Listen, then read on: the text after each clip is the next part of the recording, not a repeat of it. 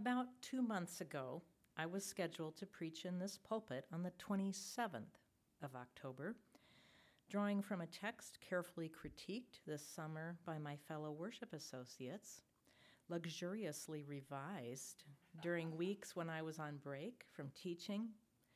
I'd never had a more relaxed preparation to lead worship.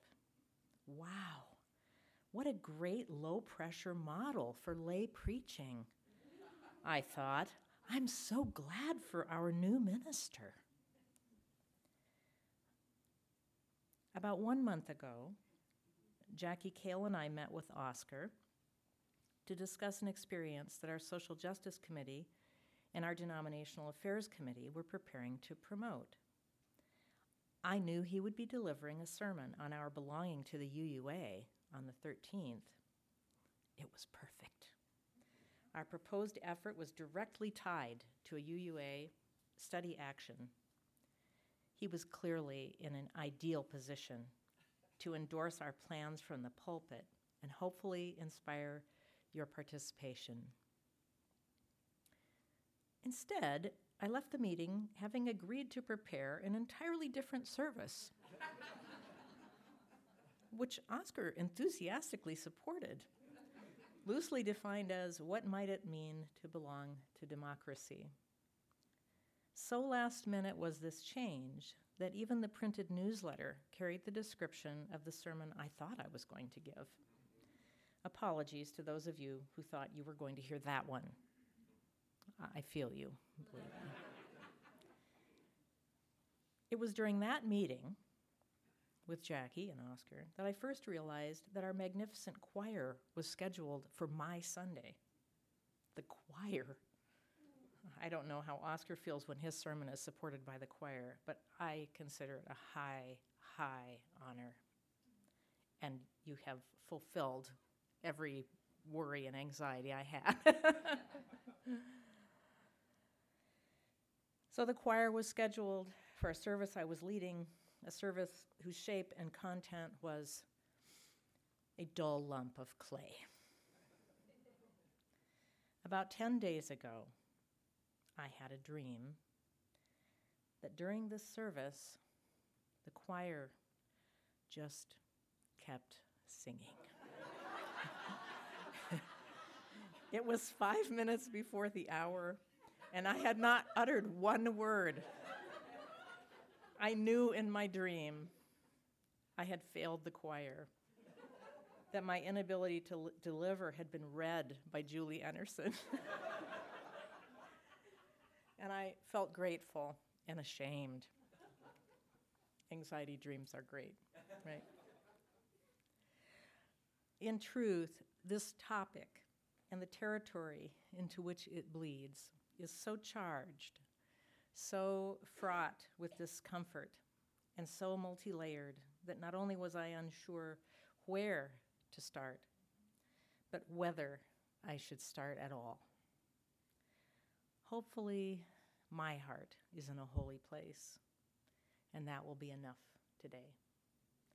Hopefully, your hearts are in a holy place, and I will be enough today.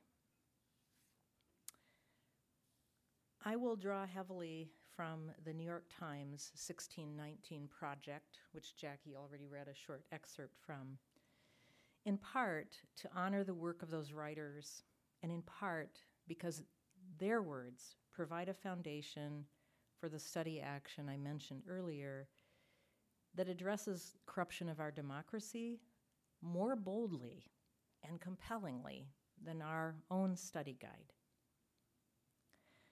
That study guide lends an implied endorsement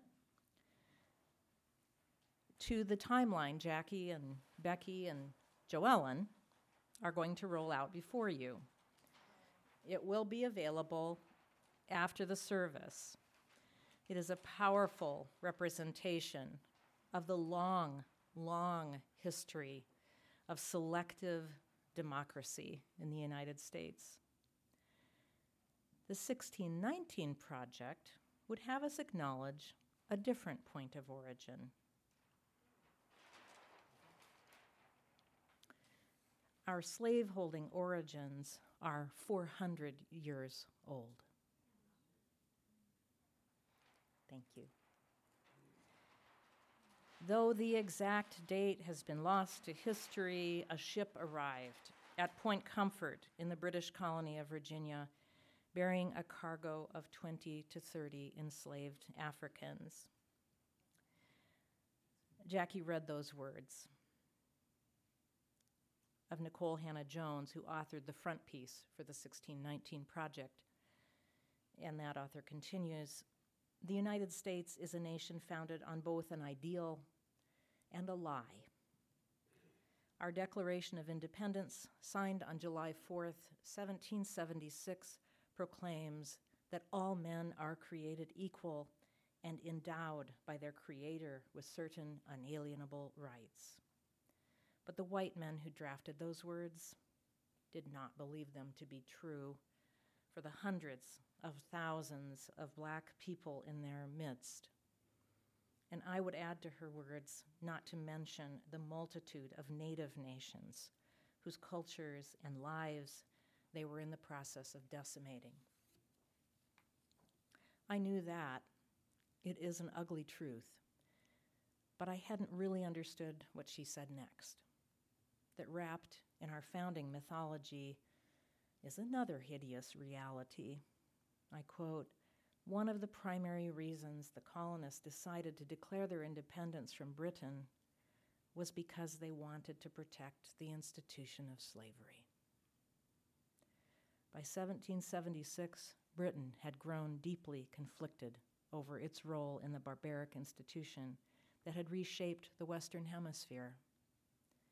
We sing Amazing Grace in this church, and some of us know it was written by a former slave trader turned abolitionist. A few may even have seen the movie based on his story, a movie that left me wondering how on earth Britain had abandoned slavery so long before we did.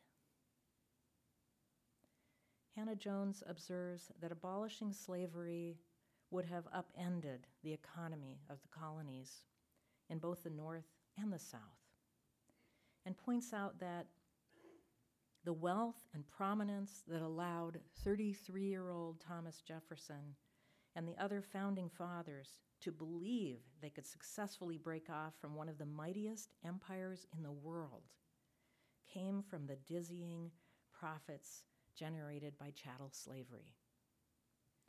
It is not incidental that 10 of this nation's first 12 presidents were enslavers. She asserts that the shameful paradox of continuing chattel slavery in a nation founded on individual freedom, scholars today assert, led to a hardening of the racial caste system. This ideology, reinforced not just by laws, but by racist science and literature, maintained that Black people were subhuman, a belief that allowed white Americans to live with the betrayal. And this brings me to one of the concrete things it might mean to belong to democracy. On November 10, after the service, a brown bag carpool caravan will depart from our parking lot and travel to Omaha's Durham Museum to view the traveling exhibit, Race, Are We Really So Different? I first saw this exhibit in 2009 in Kalamazoo, Michigan. I promise you will leave it altered. 50-some of us traveled to Kansas City to attend the General Assembly of our denomination.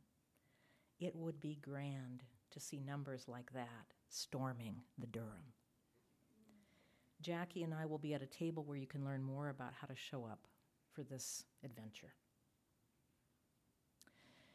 One of the points you'll find on the timeline that Jackie and Becky held up, along with Joellen, is the U.S. Supreme Court's 1857 Dred Scott decision, ruling that Black people, whether enslaved or free, came from a slave race. Here's Hannah-Jones again. Democracy was for citizens, and the Negro race the court ruled, was a separate class of persons, which the founders had not regarded as a portion of the people or citizens of the government, and had no rights, which a white man was bound to respect. This belief that Black people were not merely enslaved, but were a slave race, became the root of the endemic racism that we still cannot purge from this nation to this day. Did you know that Abraham Lincoln, the president we credit with freeing the slaves, invited 5 Black leaders to the White House to let them know that he'd gotten Congress to appropriate funds to ship Black people once freed to another country? These are his words. You and we are different races. Your race suffers very greatly, many of them, by living among us, while ours suffer from your presence. In a word, we suffer on each side. Belonging to democracy to me means carrying our share of the weight of this too, making sure that history is known and taught through multiple lenses, especially those that are non-white. Not only did Blacks not take Lincoln up on his offer, but as Hannah Jones put it, liberated by war, they did not seek vengeance on their oppressors, as Lincoln and so many other white Americans feared. They did the opposite. During this nation's period of Reconstruction, from 1865 to 1877, formerly enslaved people zealously engaged with the democratic process,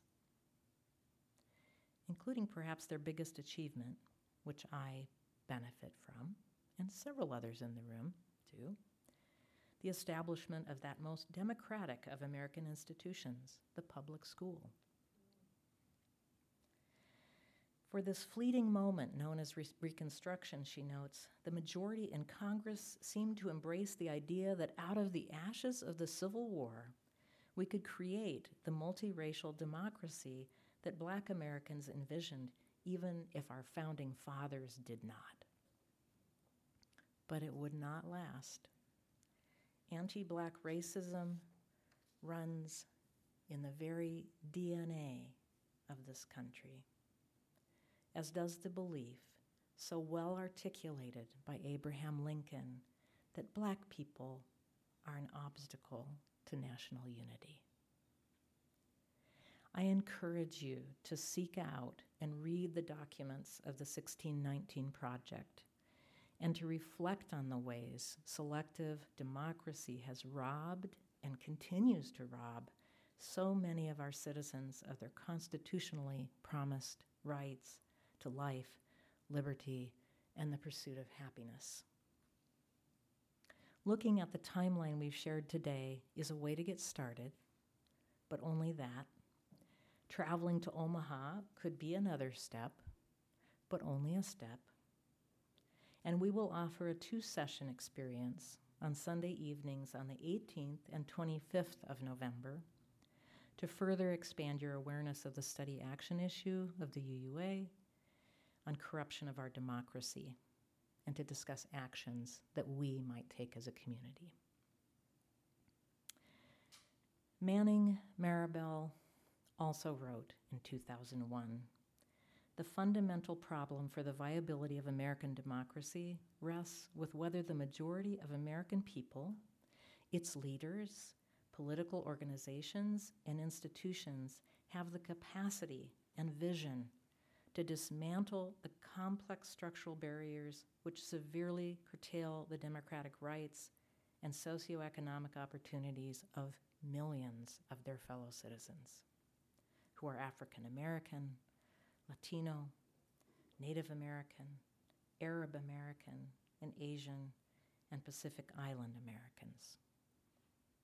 He asks, can democracy be more than an abstract ideal when tens of millions of its citizens feel alienated and marginalized by what have become the normal and routine consequences of American racialization in daily life. What about you? What about me? What about us as UUs? Our own UU history, as we've discussed a bit in the last couple of years, is checkered with blindness in holding ourselves accountable for centering our faith in whiteness. In 1993, when planners of our own General Assembly in Charlotte, North Carolina, conceived of the Thomas Jefferson Ball, to which attendees were encouraged to dress in period costumes, Black UUs asked whether that meant they should wear rags and chains. They protested the ball at a plenary session of the Assembly. And what did our largely white denomination decide? The ball would go on as planned, and people should attend according to their own conscience. This was not our denomination's first racially fired rodeo. An exodus of Black UUs had occurred in the late 1960s, a time that ironically included the martyrdom of James Reeb, a white UU minister who was bludgeoned to death by members of the Klan. The revered historian of the Black UU experience, Reverend Mark Morrison Reed, wrote that it's just about right to characterize our denominational struggles with race at the time of that exodus as the white controversy over Black empowerment. In essence, my belief is that to belong to democracy, particularly as a white Unitarian Universalist, is to courageously examine the complete history of selective democracy on which our privilege still stands, to claim it, feel ourselves accountable for it, and get busy rectifying it with all the integrity and humility we can muster. Amen.